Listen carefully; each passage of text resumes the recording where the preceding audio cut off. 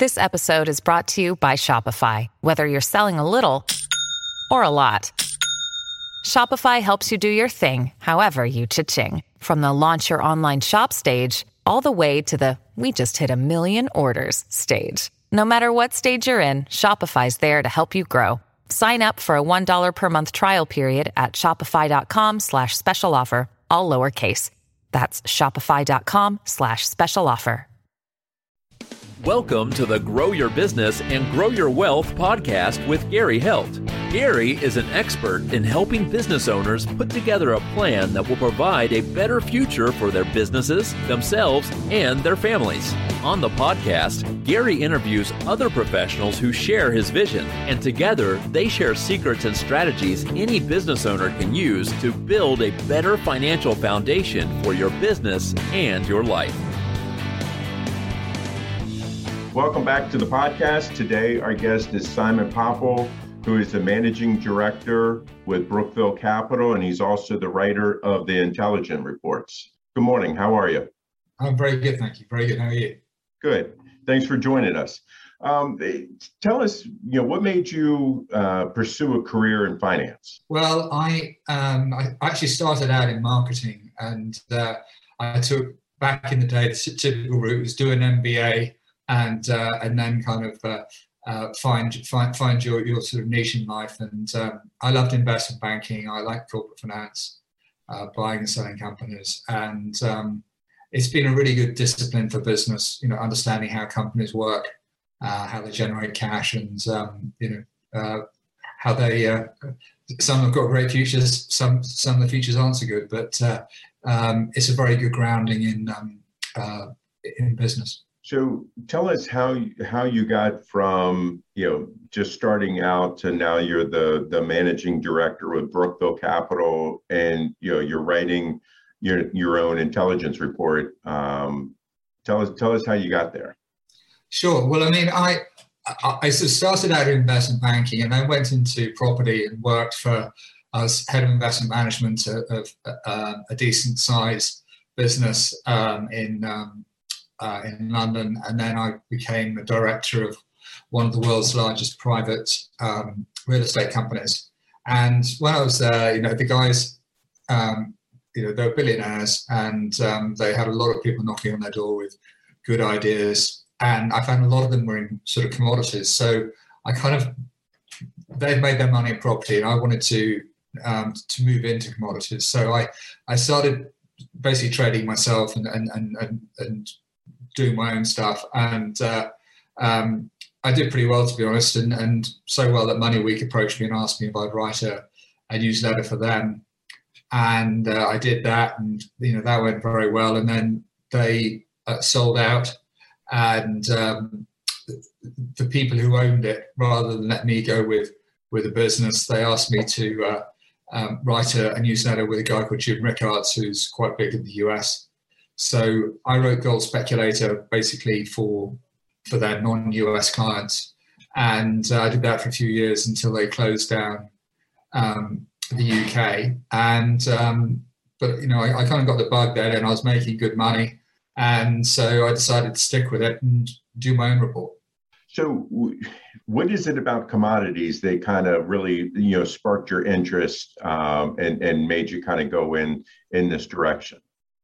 Well, initially, it was really, the kind of returns you can get, particularly from the junior gold and silver miners, because if you look at previous booms, the good ones have gone up 10, 20, 50, even 100 times in value. So for me, that was pretty exciting. But obviously, I've been in the industry for a long time now, and over the years, you sort of, let's say, you become a bit more careful about how you allocate your capital.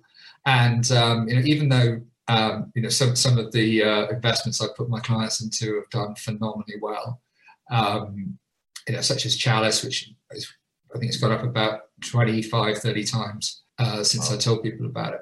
But commodities, they're tangible assets, they're real things, and I've always liked tangible assets.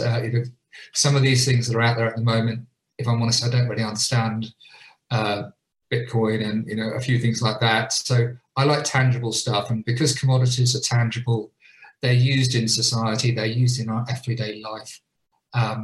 It's an area that sort of drew me to it. And not only out of interest, but, the ability to make, a lot of money. So when you talk about commodities, I mean, what items fall under the category of commodities? Well, I mean, I think that if you're just starting out in the sector, I think that there's a lot to be said for having some gold and silver and precious metals in your portfolio. But there are so many commodities. I mean, to have a really broad commodity portfolio, you could add rare earths, you could add lithium, nickel, zinc. There's a really long list, and that's just the hard commodities. And then, once you've got your hard commodity portfolio, you may want to go more into soft commodities such as wheat, corn, soya. And you can build a really good, diversified portfolio. And all these companies are different, and that's a lot of the value that I add to my clients, because I kind of explain the difference between, let's say, a producer and an explorer. But particularly, let's say, gold companies, they pay nice dividends. Not all of them, but a lot of them do. And in these interesting, challenging times, finding companies that can pay good dividends is not easy. So, in talking about the different commodities, and you're saying that with starting out with hard commodities being gold, silver, things like that, what is it about those commodities that you really like? Well, as I said earlier, you can't print them, and right. I think that the fact that there's a finite amount of them is attractive from an investment perspective, because that you're investing in something that can't be created out of thin air. So I think that's very attractive, and they're used in everyday life as well. They are very important parts of our lives. And to invest in something that is used in many, like silver, it's got so many different uses. I find quite exciting. I guess, how is it with the commodity and trading it is different than trading a stock or a mutual fund or something like that? Well, I mean, I personally, I like the companies rather than buying and selling the actual commodities themselves. I specialize in looking at commodity companies, and for me, that's, on the one hand, you're slightly at the mercy of the markets. The markets are smart. They know where the value is, and I think that if you're investing in a company that's got a real tangible asset, it doesn't rely on let's say retail, for example. There are certain companies that are heavily reliant on retail, and a lot of commodities, they're not. And so, especially gold. I mean, gold, the value of a gold company is largely to do with the deposit and the plant that they've got to actually process the ore, which is all in one location. So you've got a fairly small or short supply chain. So, in the case of, let's say, a gold or silver company, you probably find that sort of 80%, 90% of the value is actually created on site. I like that, especially in these with the pandemic around us, companies that have got long supply chains that need to move products all over the world to make their supply chains work, I think can be quite challenging. Yeah, it definitely, with everything that's gone on with COVID, it definitely seems that right now that this would be a great, a great investment. How does someone go about, starting to invest in commodities? Well, I mean, I think the first thing you need to do is, do your own research. Goldman Sachs have got a very good index, the commodity index. So I'd sort of suggest people have a look at that, because that indicates that I wouldn't say it's right at the bottom, but it's sort of towards the bottom of, and I think that will whet the appetite if you see where prices are as on an index basis compared to where they have been historically. And then I think that people really want to decide what level of risk they want to take, how much they want to allocate to the sector, what sort of companies they're looking at. There's some gold, silver juniors, which are pretty speculative, but you can make phenomenal returns. But there's other areas where you perhaps want to be a bit more conservative, and perhaps you want a dividend, or perhaps you've got a real view about electric cars or a certain sector, and if you've got a view about a certain sector, then you can look at the commodities that are very important for that sector. So in the case of electric cars, probably lithium, cobalt, nickel. I mean, I can help people look at companies, and that's what I do. And but yeah, I think a lot more people should be looking at it, because it's a good diversifier as well, and especially if people are, let's say, in real estate and things like that. It doesn't have a negative correlation to real estate, depending on what sort of type of real estate you look at, but it certainly doesn't correlate particularly well with real estate. So I think it could be a good diversifier for people with that sort of portfolio. So how do you differ from, say, a financial advisor that somebody goes to, or financial planner that somebody goes to, and gives them their money and says, okay, here, invest it for me? Well, first of all, I don't touch anyone's money. It's for them. What I do, I specialize in commodities. That's all I do. I don't, if you look at a financial advisor, they're more to do with portfolio allocation. They look at all different asset classes. I just focus on commodities. And so people tend to come to me when their financial advisor has said, look, you should look at commodities, but I as a financial advisor don't know anything about commodities.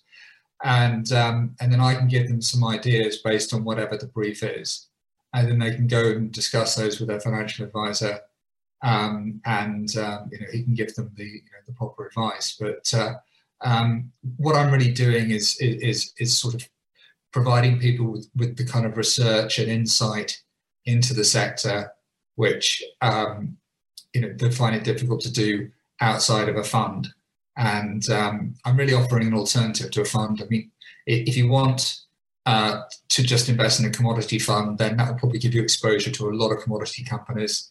But obviously there's performance fees and management fees and everything like that. Whereas what I try and do is build a portfolio that's more sort of suited to whoever the investor is, and it's part of their portfolio. They've got complete control over what they want to do, and people seem to like that. So in dealing with the commodities and things like that, I'm assuming that this is pretty liquid. Yeah, I mean that's one of the great attractions, actually. I mean, if you're talking to people about listed shares, which is really what I'm doing, then you've got you can trade these shares. You can get on your computer and sell them today, and you've got depending on the settlement period, you've got the money in your account probably 2 or 3 days time.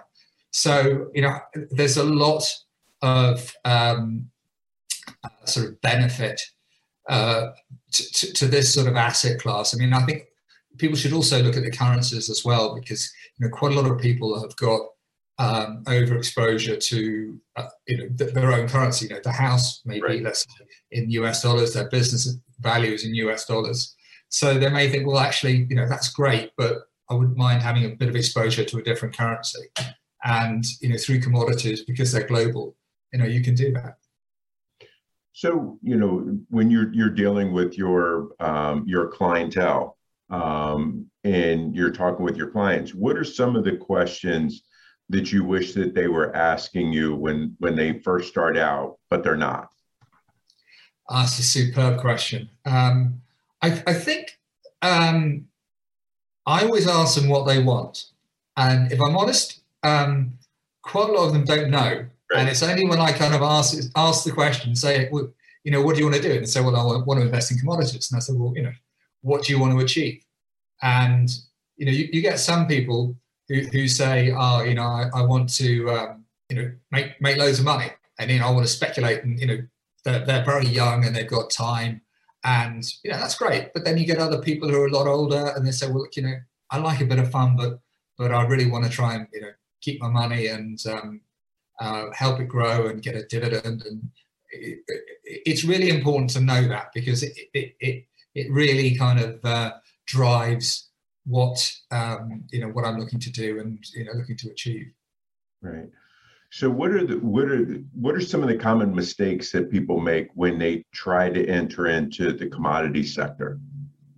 Well, I think one of the biggest mistakes that people make is they think they can't lose, and especially in a bull market. In a bull market, you could literally get a newspaper with a list of commodity companies, put it on a dartboard, throw a dart at it, and you'll probably make money. It's a bit like the real estate world. Right. When it's in a boom, you don't really need skills. People buy a house, they paint the bathroom, change the carpet, and then they sell it at a 30% profit, and they think they're a property developer. And I'm sorry, but you're not. But it's commodities are the same, and I think I was told never love anything that can't love you back. And I can assure you that commodities and property, right. They don't love you back. Right. And so one of the skills really is to sell at the right time. I had a client this week who had made a fortune out of one of the stocks that I got them into, and he said, "Well, what should I do?" And I said, "You've got to sell it." And he sort of said, "Well, look, it's made me loads of money." I said, "Well, no, you've got to sell it." And he didn't like it. He's like, "Well, it's made me loads of money. I love this stock." And I said, "No, you've got to sell it." And so yeah, he sold it. And he's the stock he sold out of has gone down, and I put him into something that's almost doubled in value. So, but people people do get attached to these things, and you do need to sell, because commodities are cyclical, and if you're not careful, you'll have way too much money in it because it's done far too well. If we get another bull market, and then if we get a crash, you perhaps start off putting, let's say, 10 grand in, you then put 50, then put 100, then put $1 million, and then it crashes, and you could lose a lot more than you ever thought about investing in the first place. So right. You need to look at your end game, not your start game. Right. I like your saying there about don't love something that doesn't love you back. I may have to use that. Because you were talking about people needing to get out at certain times and things like that. Is there a particular time that is the best time to invest in commodities, or is it just one of those things, get started?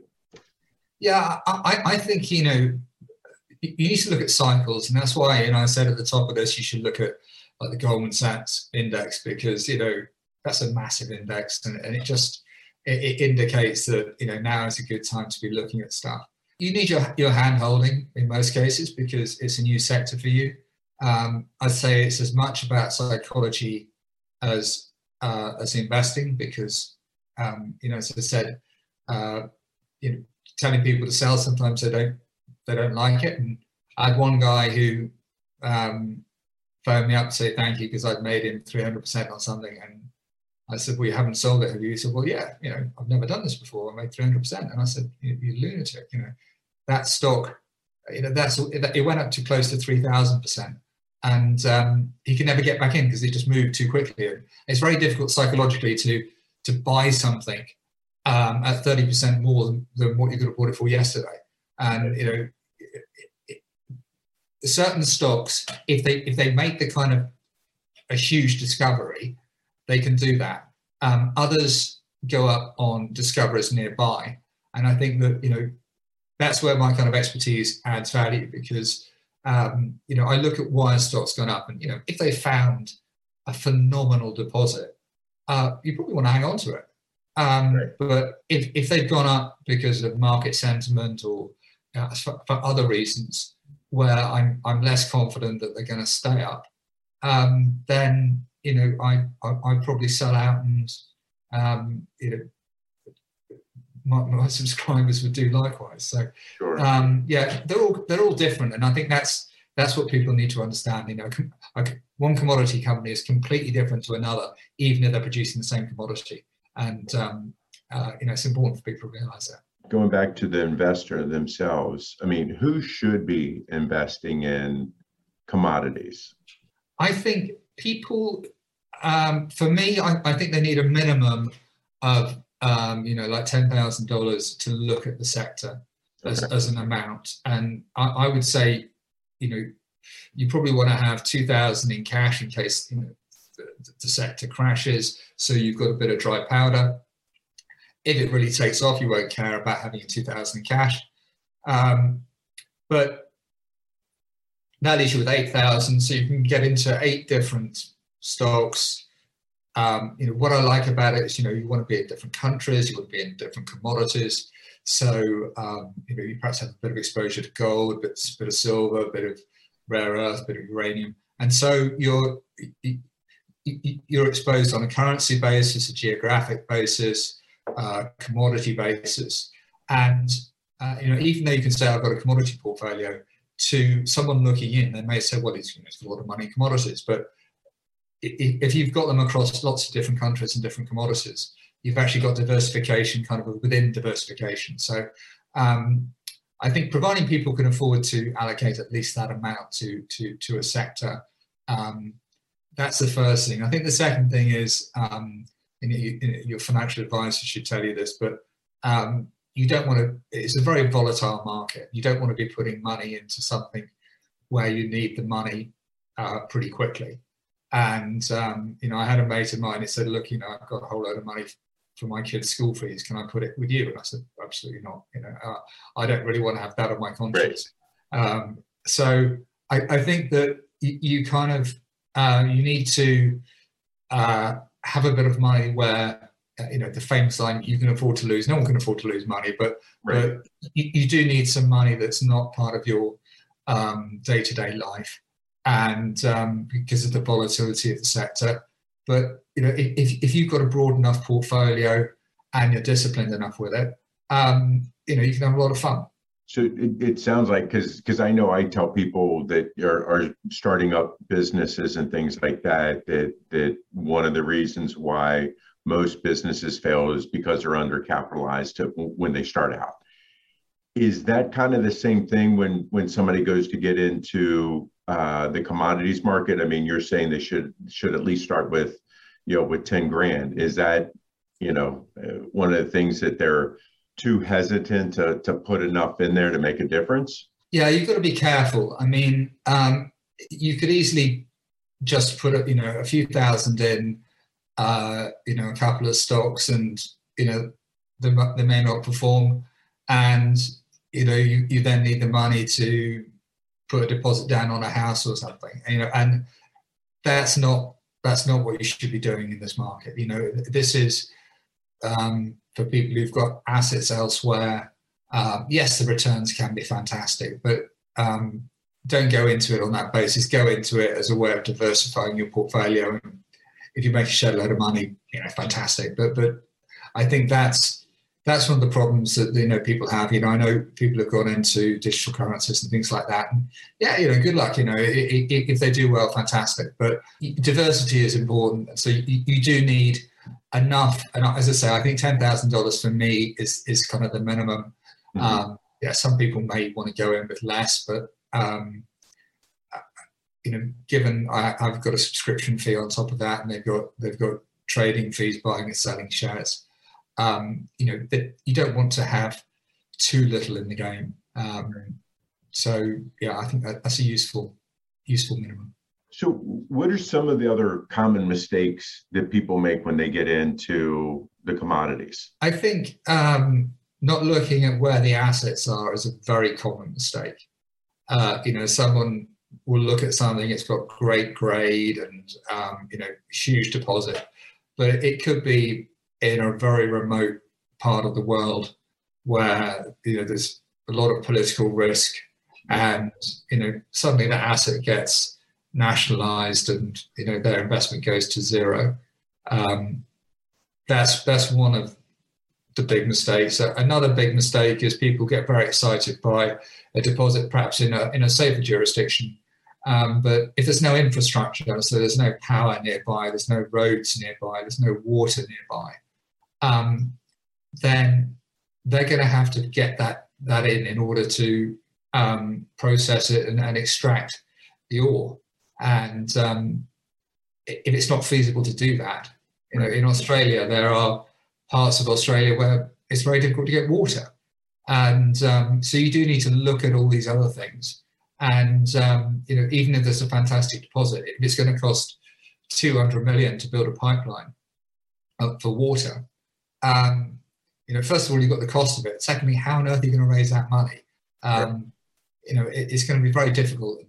Someone's going to have to put their hand in their pocket for, let's say, 100 million to build a pipeline for you. That could be a huge risk because, the pipeline, if it's going over someone's land, they need a permit for it. And you only need a few people to say, actually, no, I don't want to, that going across my land, or if it does, I want you to give me this compensation. And it can get very complex. So there are a lot of moving parts for any company that people are looking to invest in. Now, how has COVID affected your business? I've been quite fortunate. It hasn't affected it too badly. Some mines have had to shut down, but I'm pretty careful about. I use what I call the bridge system, which stands for balance sheet, resources, infrastructure, diversification, grade, and exploration potential. Now, in this case, diversification is quite important because you really want more than one mine, ideally in a different country. So if a mine does have to close because of COVID, then at least they've got a way of operating and generating cash through another mine. That's also relevant in terms of I say balance sheet, because you don't want a company with lots of debt repayments over the next couple of years, because if COVID means that they've got to shut mines and they're not producing cash. Banks may have some sympathy, but they won't have a huge amount of sympathy if they're owed money. Then I'm not sure what the force majeure is different in different countries, but if they're owed money and you can't pay it, you could be in a spot of bother. I've asked you a lot of questions. We've covered a lot of ground. I mean, what have I not asked you that you wish that I had?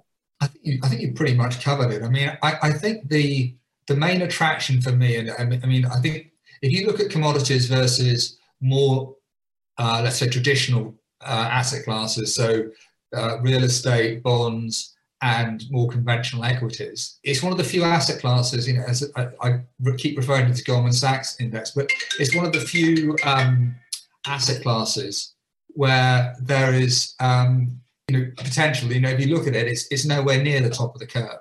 And I think that people really need to kind of look at that and sort of think, well, if I've got spare capital, do I want to be putting it in something that is, if you look at the property market or the bond market or the equity markets, that they're pretty close to highs. And given we're in a pandemic as well, with all this money being printed, do you want to put more money into these markets? And I think that's why the commodity market is a market people should be looking at, and a lot of people have got no exposure to it whatsoever. Right. And I think that they should at least look at it. I like that idea, especially with people that they have so much money tied up in their business, and it's we're in the U.S. and it's tied up in all of that to diversify, like you're saying, in some of these commodities, because they're in other countries and it really helps diversify things. Yeah, absolutely. And diversity is a kind of, I think that's a buzzword here. People do need to think about sort of what they're doing and how their how their investments are, where they are, and make sure that they've got some bases covered so they can sleep at night. Right. So, Simon, if our listeners like what they hear and they would like to talk to you or even subscribe to your intelligence report, how do they get to you? How are they able to subscribe to your report? Right. I mean, the best thing to do is if you go to www.brookvillecapital.com, on there, I've got a whole load of reviews. I'd suggest you look at the website, read the reviews, and get comfortable with what I'm doing. I think that's a good starting point. If after that they're still interested, what they can do is they can book a call, and we can have a chat and make sure that this is something that I think is for them, and they know what they're getting from me as well. And then I think after all that, they should subscribe. And if they do subscribe, they get a weekly newsletter.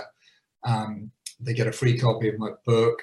I put them on my Slack channel, so there's a forum with a whole bunch of investors, like-minded people, which they find pretty useful. And they get a password for all my previous reports. So not only can they look forward, but they can also look back, which people like. Well, I really appreciate your time today. This has been a lot of interesting information, and definitely something that I haven't looked at before. So I really appreciate your time and your expertise. Well, thank you very much. Really enjoyed it. So today our guest was Simon Popple, who is the managing director of Brookville Capital and also the writer of the Intelligence Report. Thank you. This show has been produced by Market Domination, LLC. To discover how you can have your own show completely done for you and turn it into a real published book and become the authority in your marketplace, go to www.marketdominationllc.com/podcast offer. This podcast is a part of the C-Suite Radio Network. For more top business podcasts, visit c-suiteradio.com.